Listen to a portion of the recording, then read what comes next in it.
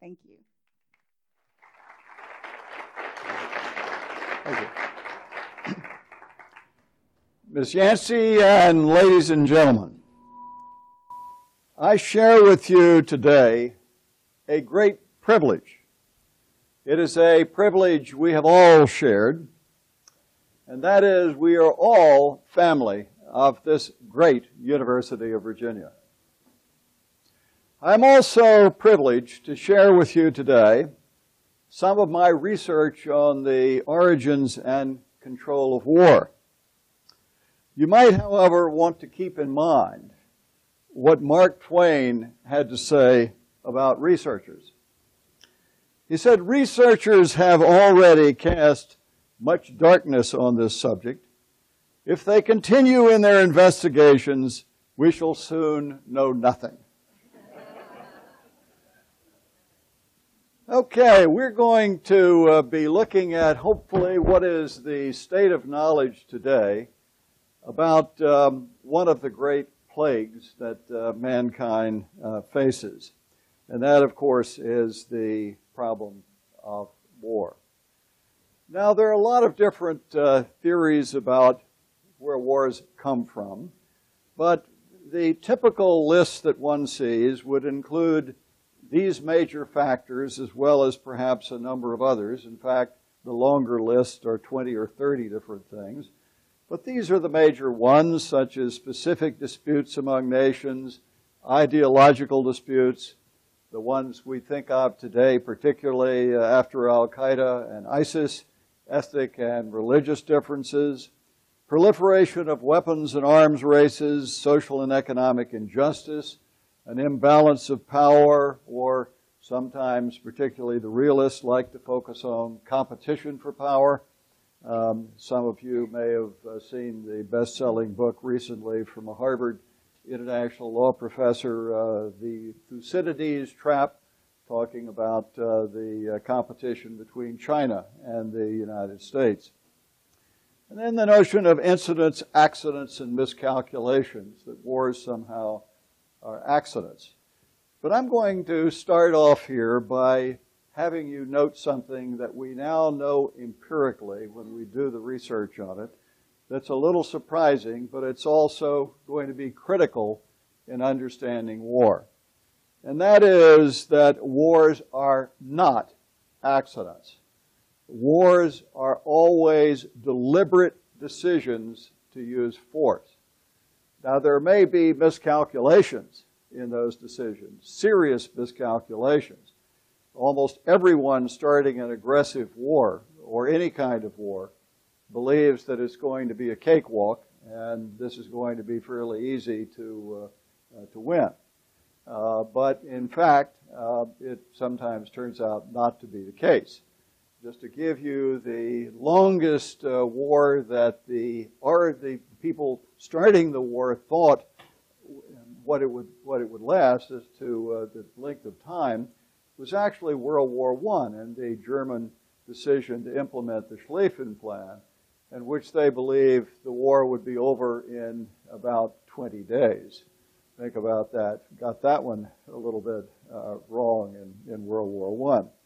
But nevertheless, these are deliberate decisions by regime elites, not accidents. Now, as we look at sort of the reverse side of that, we see traditional approaches to war avoidance, and this would be sort of the major list. We can engage in diplomacy, or maybe it's a balance of power issue. The realist would very much be into that. Or the idealist would focus on third-party dispute settlement or collective security through the League of Nations or the United Nations. Arms control, resolving underlying causes of poverty, racism, and other kinds of underlying issues. Now, when we actually ask the question on both of those two lists, what actually empirically correlates effectively with war? The answer is virtually nothing on either list jumps out really with a powerful correlation. It's really quite surprising. The This does not mean that these things are irrelevant. Certainly some of these things are part of our toolkit as to how we deal with war. We're not going to throw away diplomacy or efforts at third-party dispute settlement or collective security and other issues. But the problem is, when we really try to understand war and how we control it, nothing powerfully, empirically correlates on those sort of traditional ways of thinking about it. Well, what does correlate? And the answer is the most important correlation is something called the democratic peace. Democracies rarely, if ever, wage war against other democracies. That's the most important empirical finding to date about the nature of war and peace. Now, here's another take on this. This comes from the former head of the political science department at Yale, one of the top researchers empirically in this area, Professor Bruce Russett. A striking fact about the world comes to bear on any discussion of the future of international relations. In the modern international system, democracies have almost never fought each other. So this is a pretty critical starting point. Now here is another way of looking at this. This is a list of wars. We're looking at major wars. Just as you deal with health issues, you're going to have some way of categorizing the field. We don't categorize very well in wars, but one thing we do is look at international wars on one side, and then a particular category of those, major wars, and we have kind of an artificial way of categorizing major wars. You have to have 1,000 combat casualties. But that separates it from all the minor little coercion that takes place so radically and so frequently around the world. So what we're really looking at here are major wars. In fact, this is a chart not really counting wars, but counting years of war or absence of war between various categories of countries. And as you can see, between 1816 and 1991, 0 between democracies. But we will see that democracies are still fighting a lot of wars, which has been obvious, of course, to us. And they are also, as non-democracies, fighting each other as well. Non-democracies seem to be kind of equal opportunity warriors engaging in wars against both democracies and non-democracies. Now, the rest of the story here is some puzzles remaining about the democratic peace. Why do we have the democratic peace? What are the mechanisms within democracies that account for it?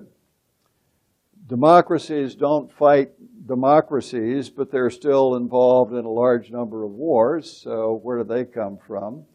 Are democracies as aggressive in the use of major or minor force as non-democracies?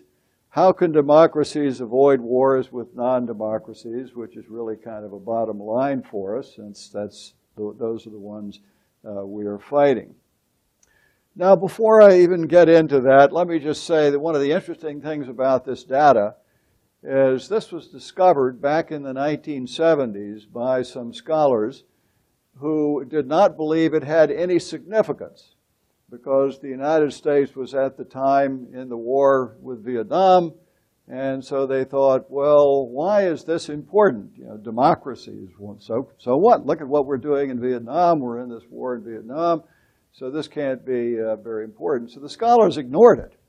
So we actually had that one powerful database quite a number of years until it was really picked up by a number of scholars at Yale working on this, with some books that we funded at the United States Institute of Peace. Now, let's look at the questions of the causes of the democratic peace. I believe it's not any one thing. It's an aggregate of a lot of good features about democracies. We have checks and balances and the rule of law, a critical component in controlling power. Our leaders are not chosen by violence. as opposed to how Saddam Hussein takes power by killing the opponents and basically assuming power in a coup. High levels of interaction with other democracies. We typically have shared belief systems with other democracies. And one of the things we've learned from macroeconomics that won the Nobel Prize that I call government failure theory is that democratic leaders have less ability to externalize cost on others and internalize the gains themselves. If a George W. Bush decided to invade Canada, it's really not going to do anything for George W. Bush but get him thrown out of office, get him impeached. But on the other hand, if Saddam Hussein successfully invades Kuwait, he's going to end up with all of those oil wells for his personal use. And so there's a great difference between the ability of leaders in democratic and non-democratic systems to internalize benefits and externalize costs on the population. Now, one of the interesting elements here also is this question of our democracies as aggressive as non-democracies in the initiation of wars. And typically, the international relations departments are still teaching that there is no difference, that democracies are still just as aggressive as non-democracies. I differ with that. I would like to suggest that they have their facts wrong. By the way, there is a wonderful story on the importance of getting your facts right. And that is the two neighbors. One had a pet rabbit that she just dearly loved. The other had a wonderful German Shepherd that she dearly loved. I think you can see what is coming. On one day, to the horror of the German Shepherd owner, in comes her dog with the neighbor's dead rabbit, all covered with dirt and dead in the dog's mouth. So she thinks quickly, what am I going to do? This is going to destroy the relationship with my wonderful neighbor. So she takes the rabbit out of the mouth, washes it off very lovingly and gently, and uses the blow dryer on it. It really looks pretty beautiful, and walks across the fence and sticks it back in the hutch. And then she sort of waits by the fence to see what's going to happen. Sure enough, a terrible cry goes up. She runs to the fence and asks her neighbor, what happened? What happened? Her neighbor says, my rabbit died. We buried him, and now he's back in the hutch.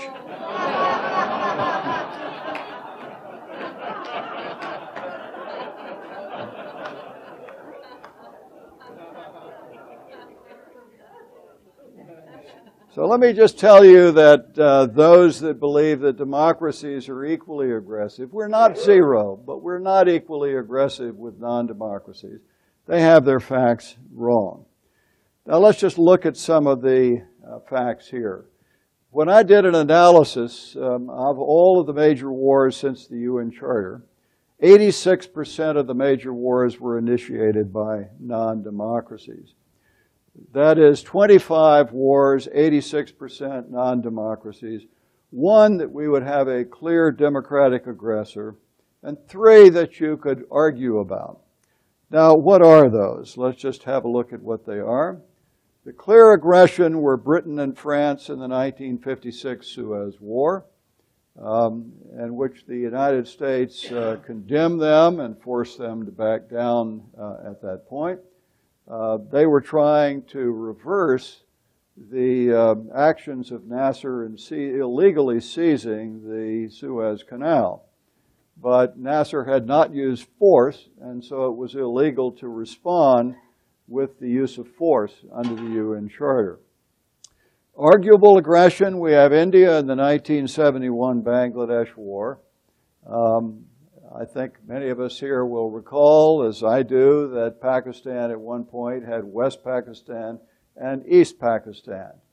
And one day when they held elections, East Pakistan, today's Bangladesh, chose very different leaders than the current Pakistan today, West Pakistan. West Pakistan sought to deal with that by massive genocide, a slaughter taking place of the Bangladeshis today in East Pakistan. India stood by as long as it could. It took about millions of refugees from the slaughter taking place, and finally it intervened. Now, you can argue that this is aggression. When I presented this at the Naval War College a few years ago, the president of the university was there. She had happened to have been our United States ambassador to India at the time. And she said, "Oh, no, this is humanitarian intervention." Well, I happen to agree with her. I think this is one of the best cases of humanitarian intervention, and I would argue that is lawful under the Charter. But arguably, this is one of the settings. The second was Turkey in the 1974 Cypriot War. This is a setting in which, under a non-democratic Greece at the time, the generals sought to basically work out a series of actions that would have Cyprus basically attached to mainland Greece. And the Turks went in. There had been a treaty of guarantee with the British as the guarantors between the two parties. The British backed down and said they weren't going to do anything. So this one actually is very arguable as to the events. Now, I happen to believe the Turks went on to some very bad practices in laws of war and very extensive. I happen to run a program every summer in Greece to train people in the law of the sea. I love the country dearly, and I basically understand how bad things were and what happened by the Turks in Cyprus at that point. The third was, of course, a recent war, the U.S. United Kingdom in the 2003 Iraq War. I debate this with one of my colleagues in front of my international law class every year, and you can, frankly, debate it both ways. But it is at least one of the arguable settings. Now, you might be surprised that I don't have Vietnam on this list. And the reason Vietnam is not on the list is because, in fact, everything we know now about the origins of the Vietnam War, which have been admitted in books by the North Vietnamese, were in fact that they were the initiator of the aggression in seeking to put the country together. So Vietnam, actually, no one will even debate the issue anymore on it because it's so clear in terms of what Hanoi has said over and over since the war. Now, one of the interesting things here, if you look at sort of the pathway to how we get into these wars, this is a little bit of, I won't go through all of this, it would take a little too long as to how we got into it. But most of the time, you can see democracies are getting into the wars because there's really some kind of guerrilla or terrorist attack or a direct invasion of the democracy or an ally.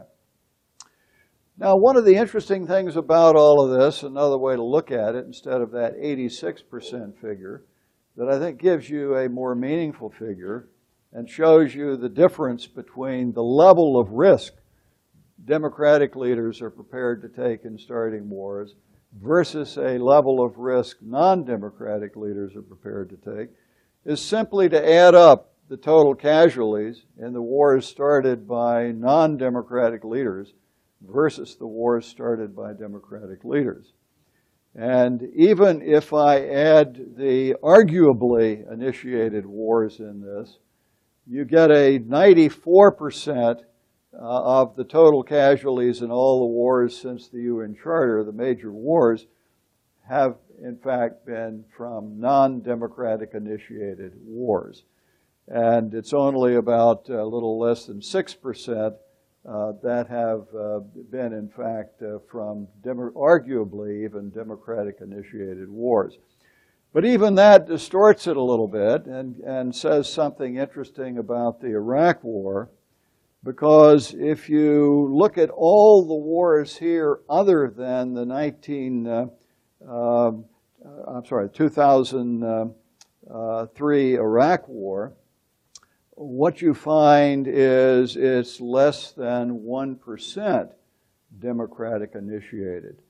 That about 5.7% of that figure is the U.S.-UK initiated Iraq War. I believe there was something quite different about the Iraq War.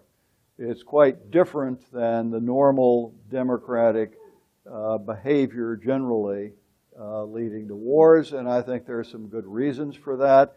One is the 9/11 attack removed all the normal checks domestically that would normally be working on the democratic peace. And the other is we were, after all, and are today, the great superpower in the world, and there was no effective deterrence that was going to deter us from the international system if we made the decision to go in. So it was a very atypical setting. But if you take that one out, it's less than 1%, again, of Democratic-initiated wars. I think there's an even more important way to look at this. If you ask the question of who is trying to use use of force for value extension, that is to gain something, to steal something in essence, or to trying to annex another country, or to get riches, or whatever it is, it's 100% non-democratic when you look at that. We can make arguments one way or another about the Iraq War, but I do not believe that the United States went into Iraq to try to help the United States in any way economically or oil, all the kinds of things that some people argue, or any of the rest. That's just not so.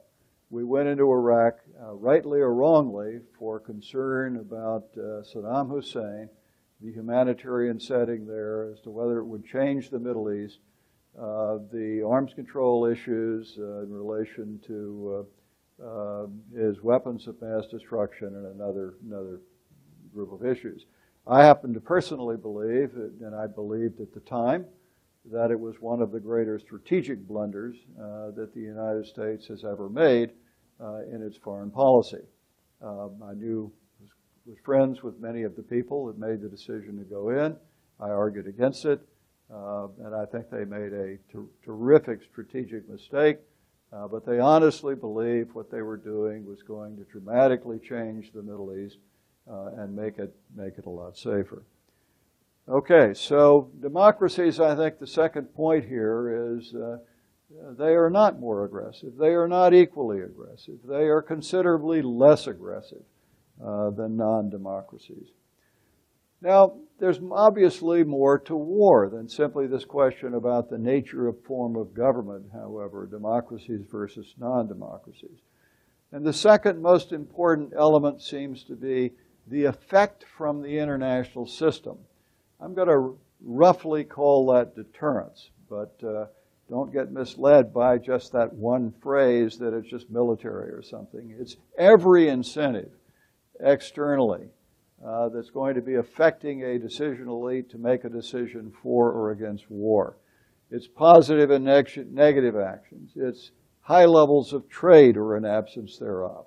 High levels of shared activities or a lack thereof. Effective collective security or a lack thereof. It's really the whole aggregation of external effects from the international system. Now, how do we know that's important?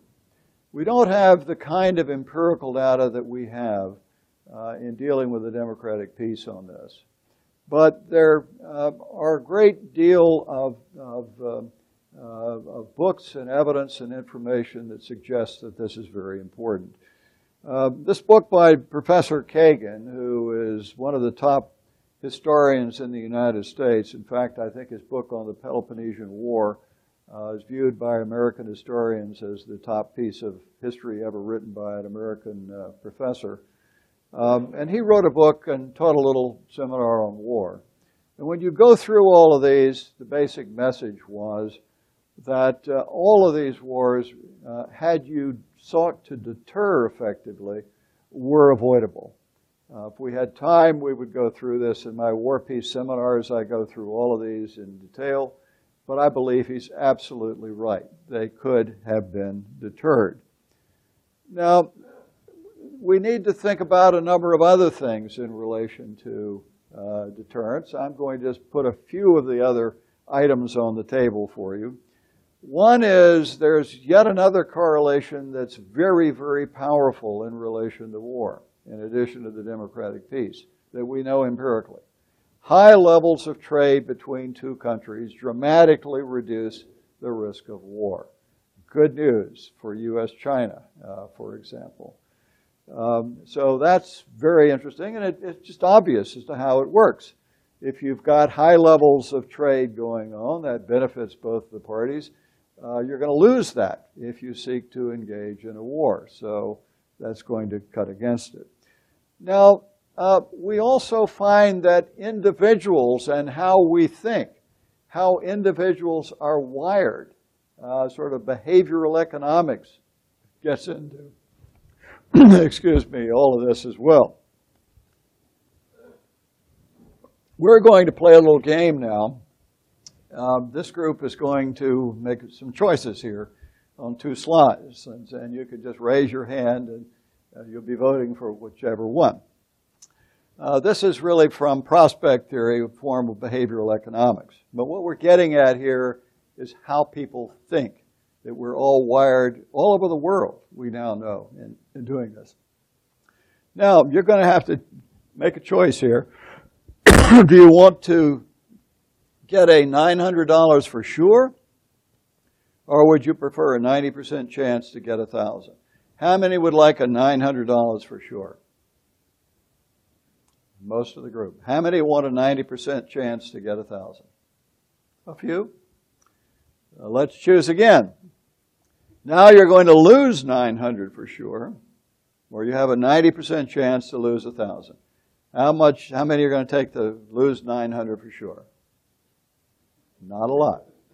How many are going to take the 90% chance to lose $1,000? Very, very large group. Okay. Let's keep going. Now, it was a good day to come. You've been given $1,000. We'll have to talk to the Alumni Association about that. You're now asked to choose one of these options, 50% chance to win $1,000, or get $500 for sure. Now, how many want the 50% chance to win $1,000? A few. How many want the $500 for sure? A lot. Now, another choice. In addition to whatever you own, you've been given $2,000. You're now asked to choose one of these options, a 50% chance to lose $1,000 or lose $500 for sure. How many want the 50% chance to lose $1,000? Pretty good. Or lose $500 for sure.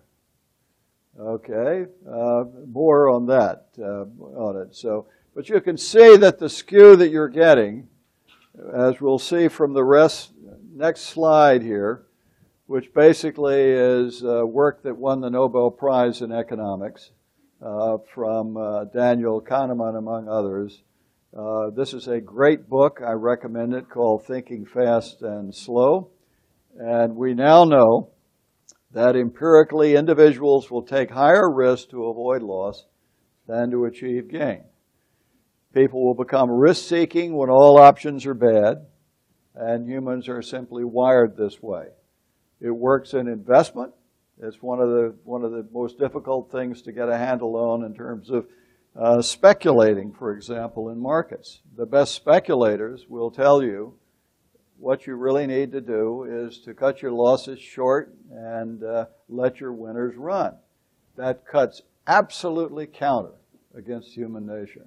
So it's very difficult to do. Now, how does this affect deterrence in international relations? It is because it makes a great difference what level of deterrence is required to prevent a Saddam Hussein from going into Kuwait, and the level of deterrence required to get Saddam Hussein out of Kuwait once he has gone in. So this is yet another one of the kinds of inputs that you put into a sophisticated overall notion of deterrence. Now, a few years ago, we didn't have a lot of empirical work on deterrence, and so I would just sort of read all the different wars in detail, and then I would have a scale of +10 to -10, how much deterrence was there, and so this is kind of an impressionistic thing. And you can see there's Moore's impressionistic score of a variety of settings from the Cuban Missile Crisis with no war down to the Vietnam War, and the last part with Vietnam's decision to invade the South that ended the war with 23 divisions coming south after we pulled out. Now, some of my colleagues said, well, Moore, this doesn't work because you knew the outcomes in those cases. You can't really do that. And so we worked for some time in a number of seminars to put together an objective scoring system of deterrence that has lots of different elements in it, including prospect theory. And that's called Stinger's methodology here over on the chart. And you'll notice the two of them work pretty well. They're pretty much together. And what you see is in the settings where you didn't have war, you had pretty high levels of deterrence. And where you had the wars, you had very low levels of deterrence or negative deterrence in those settings. Now, the one thing that stands out counter to that is kind of interesting. You'll notice that in World War I starts with the Austrian decision to attack Serbia on the Eastern Front, not the Western Front, which is why we always mix up the war and think about it as an accident. But it was no accident in Austria and Germany, or Germany supporting Austria and making the decision to invade Serbia on the Eastern Front. And I'm giving it a very low deterrence rating, and the objective one is giving it a low one. But then what happens is Germany decides to invade Belgium and France, and Stinger's had something went up here, and something happened in the world that made deterrence go up. But I'm looking at it, something happened in the world that made deterrence go down. Well, I think this shows actually that contextuality is critical and is even better than your effort to try to simply do sort of these rough objective kinds of things. What was the event that happened? The Tsar was persuaded by his military after the attack on Serbia to mobilize. So the Russian army mobilized. Normally that would add deterrence, but not in this particular case, because in this particular case, the Germans had the Schlieffen Plan for fighting the war. The Schlieffen Plan said that you had a two-front war, and once Russia mobilized, you had to attack in the West immediately. So in fact, it actually removed deterrence in the setting. Okay, let's go on to a third element. So far, we've looked at the state, democratic peace. We've looked at the international system and looked at levels of deterrence from it. The third element really relates to the decision elite and those around them. And here are a few radical leaders associated with war and democide, that is, slaughtering their populations. Pretty clear. Dealing with an Adolf Hitler is not the same thing as dealing with a Mahatma Gandhi. And yet, realism today seriously is teaching that in many of our schools of international relations. I don't think so. This is not something that works. Now, it's also, well, that's interesting, tells me our battery is running close.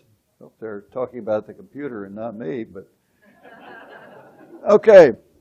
Now, here's an example of Mao Zedong as one of these, for example. There's a wonderful book on Mao by Jung Chang and John Halliday.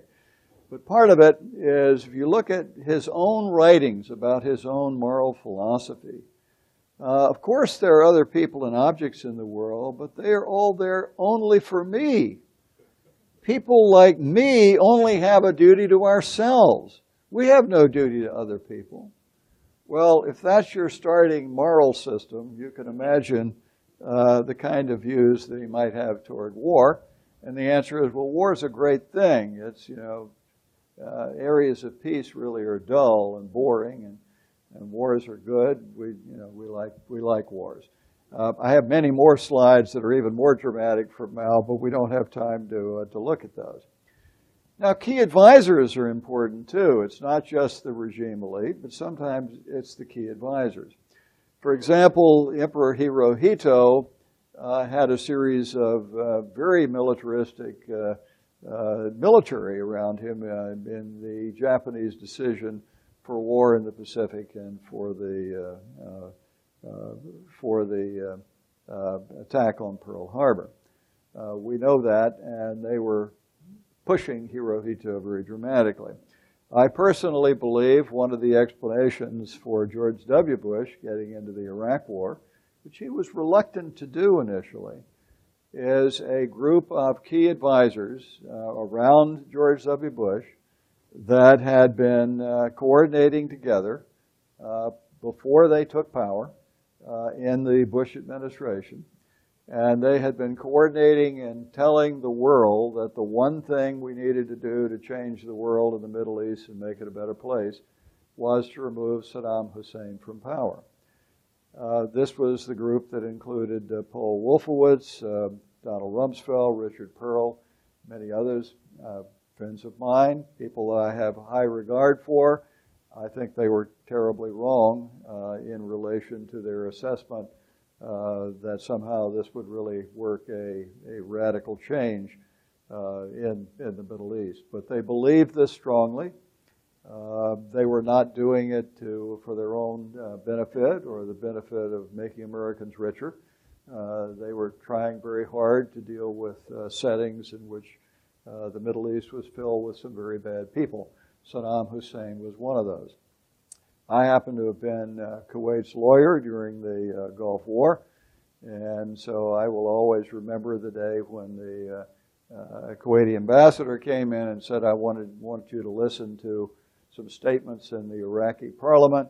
And they were basically naming me, and we knew what naming meant in the Iraq Saddam Hussein regime. So I have no illusions about this man slaughtering his population and what he was doing.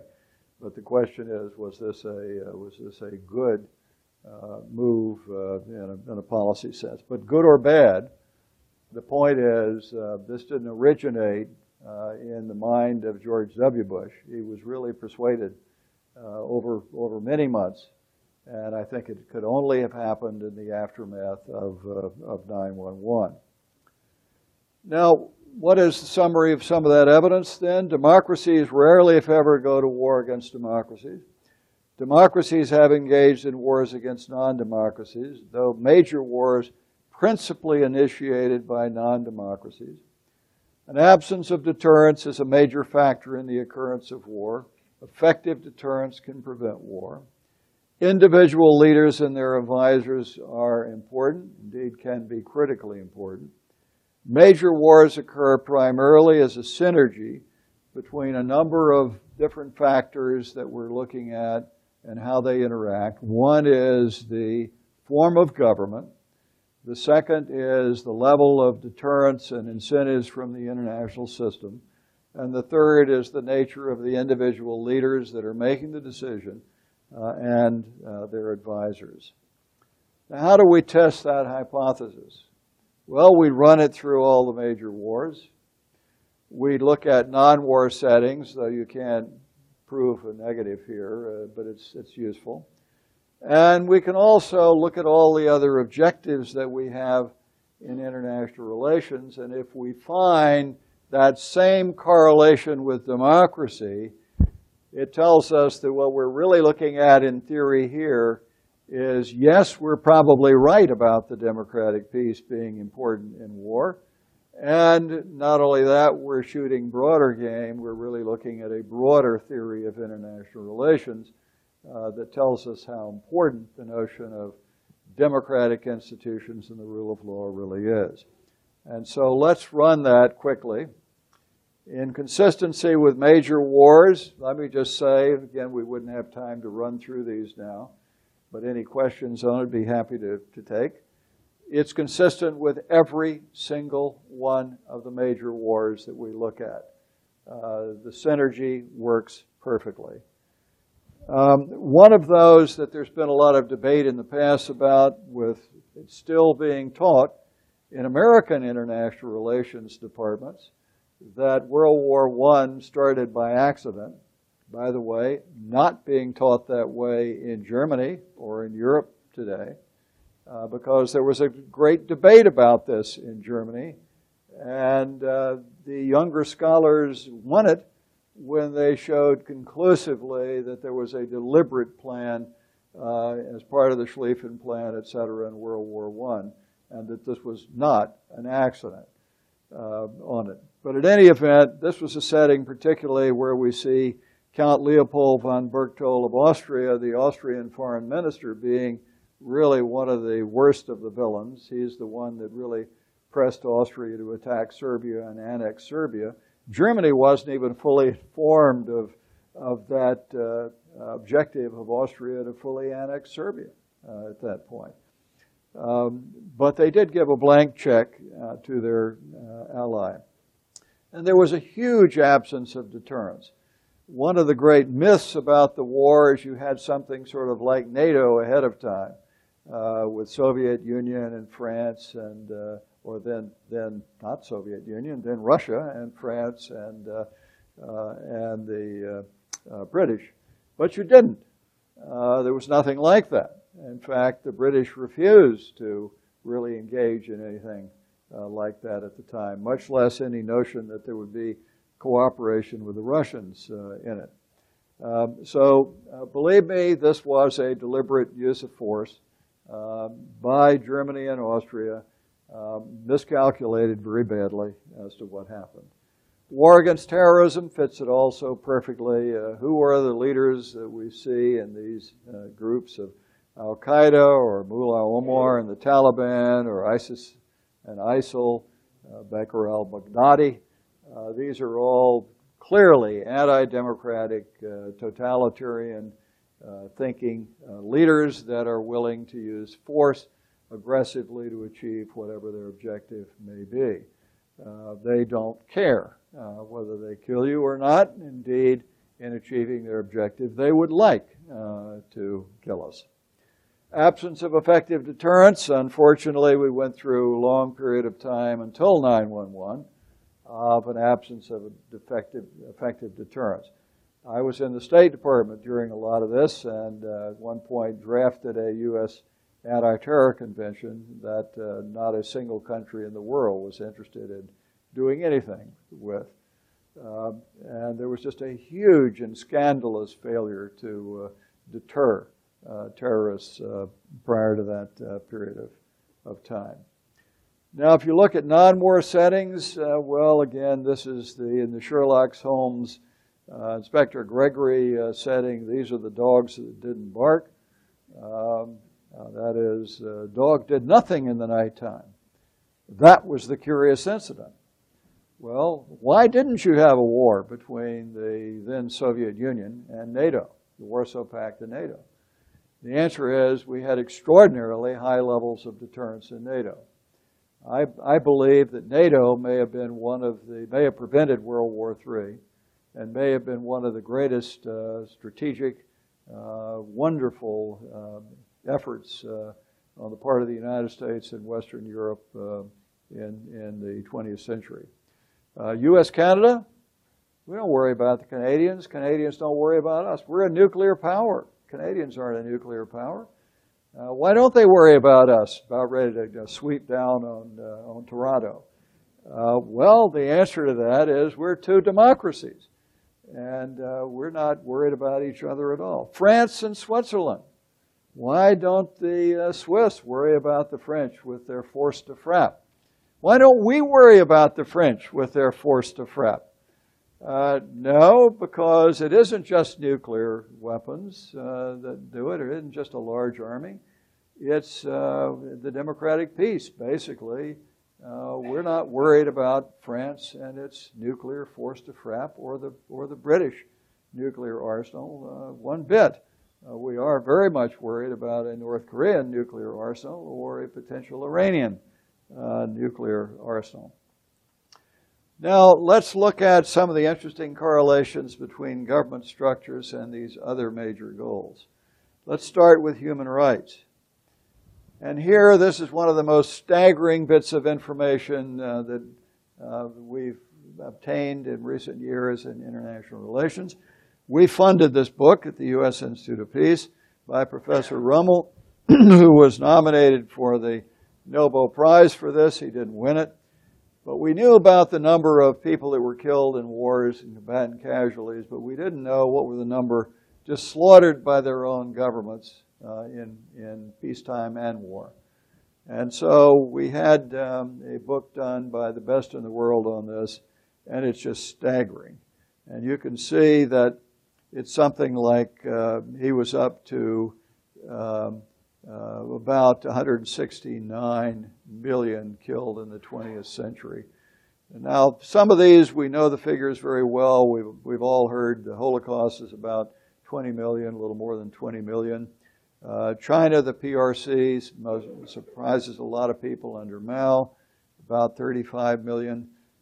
People are surprised also that under the Kuomintang, before Mao took power, about 10 million were killed in China to keep power.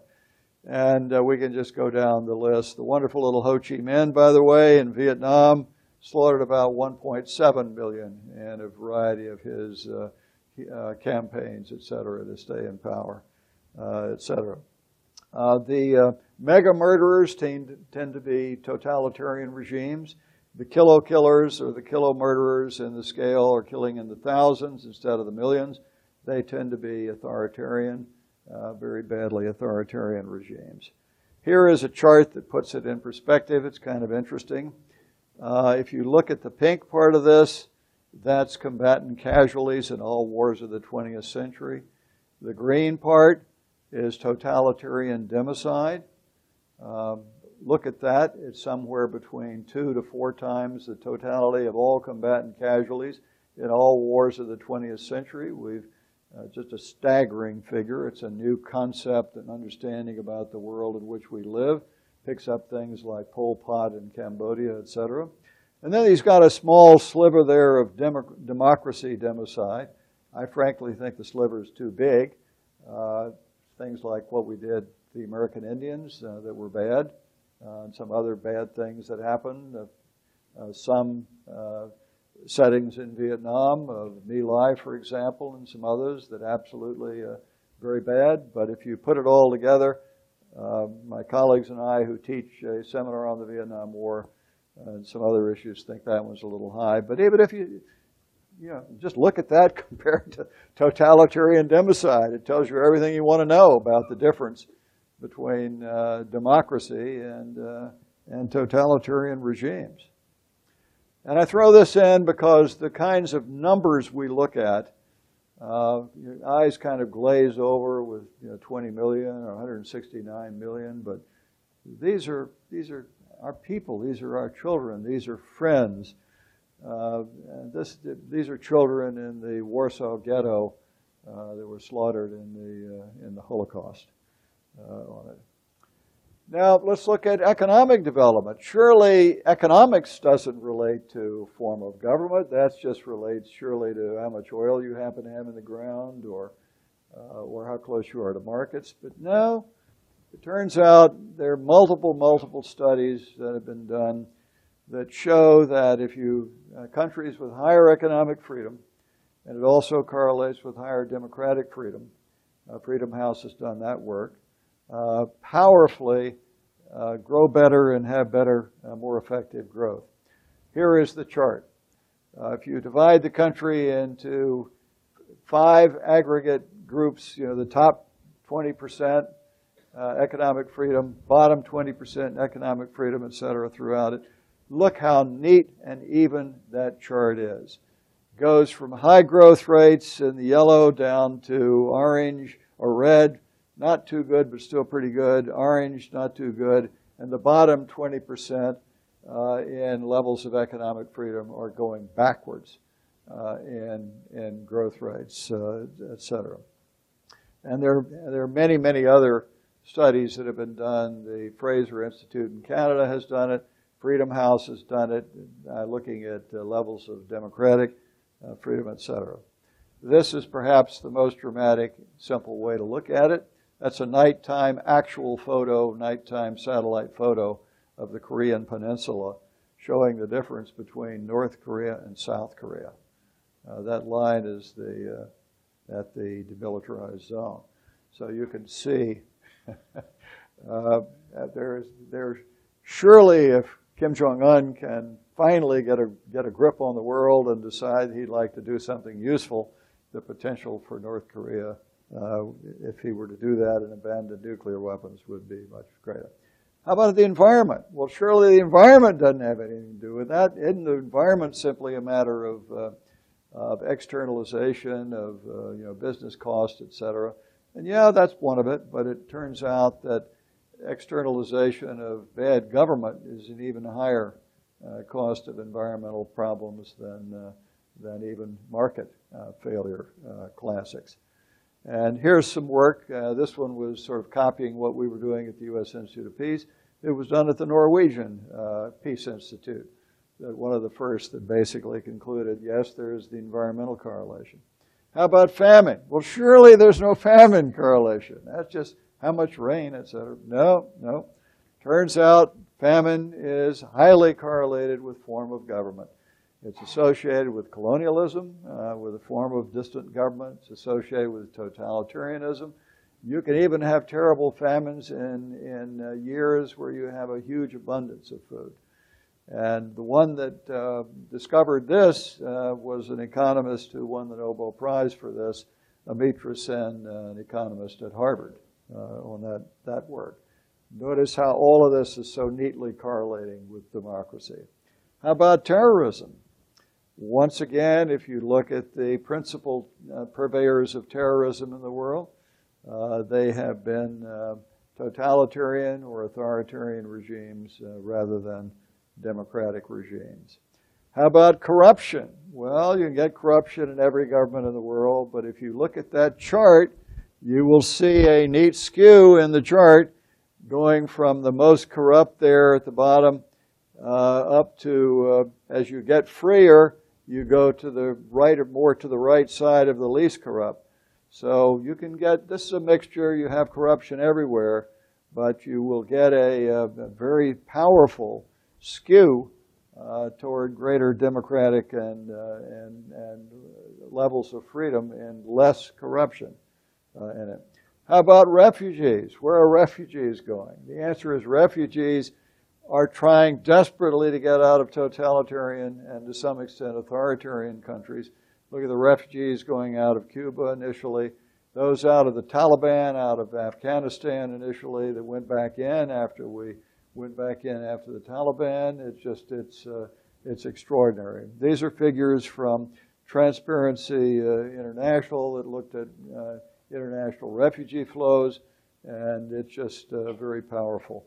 And this one of even the 23% is misleading because those are settings, particularly from right after the collapse of the Soviet Union, in which there are some civil wars going on in some of the countries around the Soviet Union as they head toward freedom, and people are fleeing, refugees in those settings. Now, let's try to put all this in 5 or 10 minutes in some kind of, can we get a broader theoretical framework to make sense out of all of this? And I'm going to give you a theory called Dakinko theory, which came out of the work here at the University of Virginia. And it is a deliberate non-word because we found that trying to have a single word associated with anything misleads people into thinking it's something that it isn't. This really is dealing with a combination of focus on decision, focus on incentives affecting the decision, and the complexity that is looking at the aggregate of everything and how it's trying to all interact together. Now let's just look at that. If you're really trying to deal with war, which is in a complex social process internationally, it's highly complex, it's multivariable, it's synergistic. It's not something simple. It's not some easy little thing that you can talk about balance of power, as though that's everything. It may be a factor, but that's not it. It's everything. It's more than sort of the interaction of states like colliding billiard balls on a pool table, is the analogy in neorealism to some extent. Now, one way that will help us think about this and the complexity and the full context internationally is this neat little thing that Kenneth Waltz created back in 1954 for a Columbia Institute of the Study of War and Peace. And it said, let's look at international relations and where wars come from. What have people written about? And they said, well, part of it they've written about, it's something in the nature of man. That's image one. Then some have written about it's something in the nature of the government, the kind of government. That's image two. And some have written about it's the nature of the international system, something in image three that he called it. Now that's kind of a neat way of thinking about things because that's really what we've looked at. We saw democratic peace, which was image two. We saw the international system, that was image three, and then we picked up image one that had been the most neglected in all these theories, and said that needs to be into it as well. And let's add some complexity here to throw in image 1.5. That wasn't part of what he did, but these are just the advisors around the regime elites. You need a theory that's going to be usable, that gives you the ability to aggregate those factors in a particular setting to be able to make a prediction one way or another and to see what changes might make a difference on it. So basically, war is an interaction between not just the nature of man, that was the problem with that book, it's individual heads of state in an individual case. It's not just the nature of government, but of a particular government that you're looking at in a particular case. And it's not just the nature of the international system, but rather the specific level of relevant incentives and deterrence from the international system affecting a particular context. So what are we looking at here? Dekinko theory, decision, incentive, complexity. Again, deliberately a non-word. All right, what's the starting point? The starting point is wars are not accidents. So you have to focus on somebody as making a decision for or against war. This is the simple, easy starting point for understanding wars that amazingly we have overlooked for all of these years. It's really the obvious. Let me give you another great story about the importance of not overlooking the obvious. And this was the story about Sherlock Holmes and Watson, and they were out camping one night under their tent under the stars. And in the middle of the night, Holmes nudges Watson, says, Watson, look around and look at all those stars up there. What do you deduce?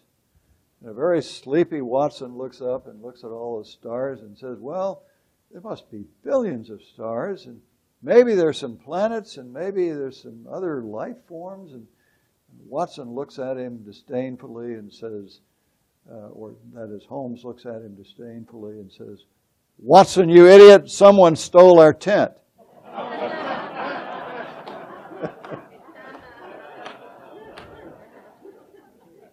Well, I kind of feel that way about this because the starting wars are not accidents. They're decisions by decision elites.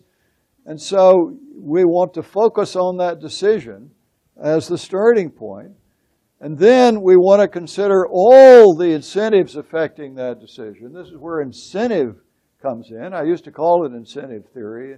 And so we want to look at the incentives from image one, the decision elites themselves, their key advisors, the form of government, the external inducements from the international system itself, and how it all fits together. So what is complexity component of it? It's all of those images you want to plug in, and it's interactions between the relevant international actors and decision elites as well. It's not just a static kind of system. It's a complex interaction taking place. Let me give you a little greater color on the aggregates incentives here to drill down on the image. If we look at images 1, 1.5, 2, and 3, here's what we get. Image 1, what do we think? Look at the decision elite. What do we want to know? What is their political belief system? Is it that of some totalitarian system like ISIL or Saddam Hussein or whatever? What's their personality type? We actually now know enough about good, solid personality understanding of something called the 5-factor model that there are 3 things within the dark triad that are known as Machiavellianism, subclinical narcissism, and subclinical psychopathy. For the most part, we're not talking about total mental illness, or they don't stay in power. So it's really got to be sort of the subclinical that you're looking at. But you can see this in some of these leaders just over and over as to what's there. Then you're looking at their personal experience, at their national, historical, and cultural perspectives. Whether the setting is a gain or loss setting under prospect theory. Their ability to personally benefit and to externalize cost. So there's a whole set of things that you can plug in on image 1. Image 1.5 on the key advisors is exactly the same, except here you might also look at how many of those key advisors are sort of ganging up on him and all saying the same thing, which is clearly what happened to George W. Bush in relation to the Iraq War. Image 2, it's all a matter really of looking at that full set of constraints, etc., from the democratic systems and the rule of law and what it does. But to keep in mind here that traumatic events can lessen the democratic checks.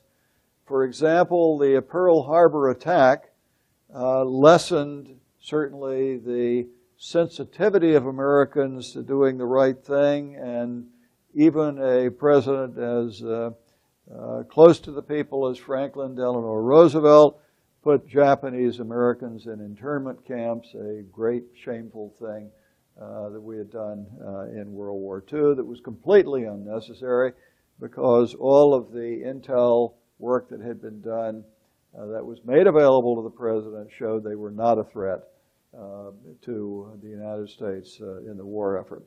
Or we can look at 9/11 as removing the normal democratic checks. I do not personally believe that if you had not had 9/11, we would never have seen the Iraq War. It wouldn't have happened. Yes, those around George W. Bush might have tried to persuade him, but the checks would have been very dramatic and very, very substantial. They were removed by the trauma to the country of what happened at 9/11. Image 3 is simply looking at the totality of all external incentives, including positive as well as negative external incentives. Positive would include high levels of bilateral trade, high levels of joint participation in international organizations, etc. Negative would include deterrence through political, economic, or military sanctions. Opportunity factors are things that are even fixed, like territorial contiguity. We know that 2 countries that are physically next to each other have a somewhat higher risk of war than countries that aren't, for obvious reasons, both for motivating factors and for objective factors in your ability to carry out the war. Now, last, let's talk a little bit about classic deterrence on the international side. because here we normally talk about capability, will, and signaling or communication. But that's really only partly complete. We need a little more. We need a more refined interactive deterrence model. Because here you need to be looking at how those signals are received by the receiving entity. Think about the interaction between Donald Trump and Kim Jong-un. We can see statements being made, etc., but the question is also, how is that, what are the sort of level of contextual features that they each have in mind? Does someone have in mind sort of a Schlieffen plan, for example? And how is this going to interact in it? So it isn't just a simple, you are going to have the capability, will, and properly signal. It is how that may be perceived. And let me give you two examples. We've already talked about one in which adding deterrence didn't work and looked like it would. And one of those was the Schlieffen plan in World War I. It looked reasonable to mobilize the Russian army. Didn't work. Had the opposite effect. The second was trying to deter Japanese aggression against Pearl Harbor and in the Pacific, when finally the U.S. lost patience and put a series of sanctions on Japan. That was the final threat as to what happened. Now we're going to be running out of time here, so I think you've heard enough about Dakinko theory and background of war and peace. Let's opening it up to some Q&A. We have, I think, about 10 minutes at this point for it. Yes, sir. First hand back here, this gentleman. Professor, I wonder, after your fascinating analysis of what's going to occur, do you have to project, apply these criteria to concern events, prospects of prevention, talking to them, into that sort? Are you able to perhaps forecast or at least develop a feeling for how that situation might resolve? That one is very difficult. Let's look at North Korea right now, because that's kind of the number one security issue in the world today, I think, and the more immediate. Very good question. And one thing that is clearly present in relation to Kim Jong-un is deterrence. The United States nuclear framework can absolutely obliterate him. He has to know it. There's no possibility that he could not be aware of that. And so, despite the fact that it's a very, very evil, one of the most evil regimes on planet Earth, slaughtering its people at a terrible rate, a terrible totalitarian leader, I do not believe that he is going to make let's say, an attack, a full-scale attack on South Korea, or in those settings. Before the Iraq War, I got it wrong by predicting there would be no war because of the deterrence and Saddam Hussein would not attack, and I had not focused on the U.S. side. And so I would say probably it is, we are not going to see a war in the Korean setting, because even there the levels of deterrence are extremely high, because we believe the latest information I've seen is that Kim Jong-un probably has 50 nuclear weapons, 50 warheads, including the equivalent of a hydrogen bomb warhead size. It's hugely bigger than Hiroshima and Nagasaki. Once you get to that, in my judgment, you can't attack someone. And so I think we are going to be in an extended deterrence setting. Are we going to see some kind of immediate agreement on his part to eliminate all of his nukes? I would be hugely surprised if that happens, but nothing is impossible. And he might have decided that this is his chance to make a great deal and to make North Korea rich and eliminate all of his weapons. But I'd be very skeptical about that based on his past performance. But I think it's unlikely, given the levels of deterrence on both sides, that we will see any kind of military activity, but it is not impossible. But I would predict it will not happen from the north, despite the fact that we've got a really, really evil regime in the north, because the level of deterrence is just absolutely overwhelming in terms of what would happen. Yes, sir. In terms of the advisors that you talked about, who affected President George W. Bush, John Bolton, of course, is now back as National Security Advisor. I understand Paula Dobriansky may be coming back. What do you see as the effects of the current advisory group on the administration?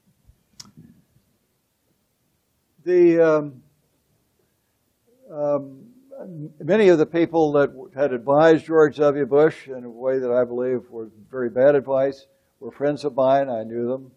At least one of them was on my board at the U.S. Institute of Peace. These were good people trying to do what they believed. But I am not a fan, I'll be very frank, of John Bolton. I was a great fan of H.R. McMaster. McMaster is one of the best we had. He was the one that ran the Army effort really in looking at strategic thinking and how you do it, and one of the best we had in the country, a magnificent man. I was very sorry to see him go. We'll just have to wait and see.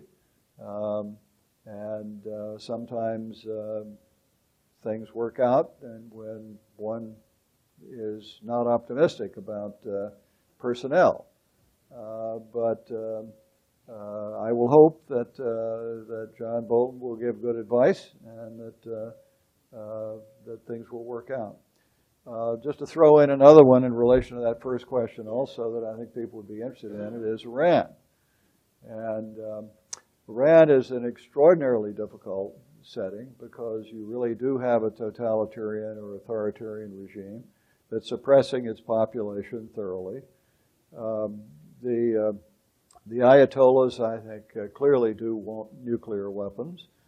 And in my judgment, we did reach a very unfortunate agreement under the Obama administration that left them with the ability through time to have the agreement go away and presumably at that time have nuclear weapons, and with some ability to be engaging in enrichment throughout, and not dealing with their support for terrorism all over the Middle East or their statements against Israel, etc., which they are making just very clearly aggressive statements against Israel on it over the years. We had put together a group of 5 countries plus some others in working on the sanctions internationally against Iran. So we had enormously effective sanctions. And I believe that Obama made a deal that was too easy on Iran. Now, what do you do, however, when you have that deal in place? And I would not have done, I think, what President Trump did, which is to withdraw from the deal, simply because to withdraw from the deal, we're doing it unilaterally, and all the other Europeans and other allies are basically in it. Now, I would have done other things. I would have wished to see a congressional resolution passed that made it clear that an Iranian nuclear program and development of a nuclear bomb would not be acceptable to the United States of America, and that would be looking very carefully at full implementation of the agreement, but make it very clear that even after the agreement expires, we will not find it acceptable for Iran to obtain a nuclear weapon. We should have done that in the early days with Korea. And then once they got the 50 nuclear weapons, today I think you passed that point. But it's also possible that what the President has done may work out in surprising ways.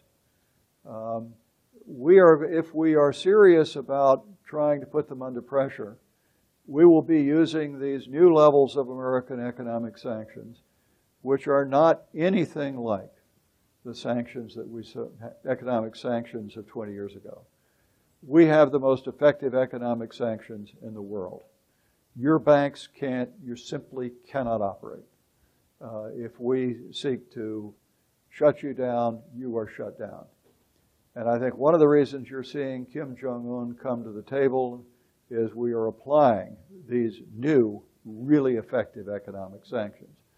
But if we do that toward Iran today, we would have to do it in relation to our allies. And if we begin doing that, and the seriousness of those sanctions and putting their banks out of business, et cetera, is that going to work? So, we're going to have some real problems there.